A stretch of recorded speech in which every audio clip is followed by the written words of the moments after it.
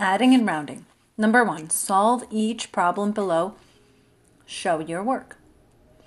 Number 2, Akiko wants to add 98 and 43. What is an easy way for Akiko to add these two numbers? Solve the problem and show your work.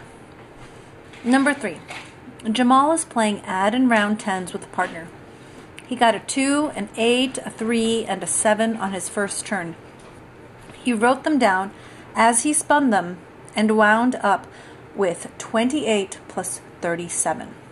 A, what are his rounded numbers? B, what is the sum of his rounded numbers? C, what is the sum of his actual numbers? Show your work.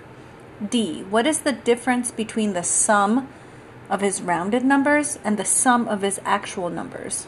Show your work. Number 4, challenge. The next time they played add and round tens, Jamal and his partner decided to change the rules so they can arrange the numbers they spin to make any 2-digit numbers they want. On his first turn, Jamal got these 4 numbers, 2, 4, 7, and 1. Arrange these numbers to get the lowest score possible.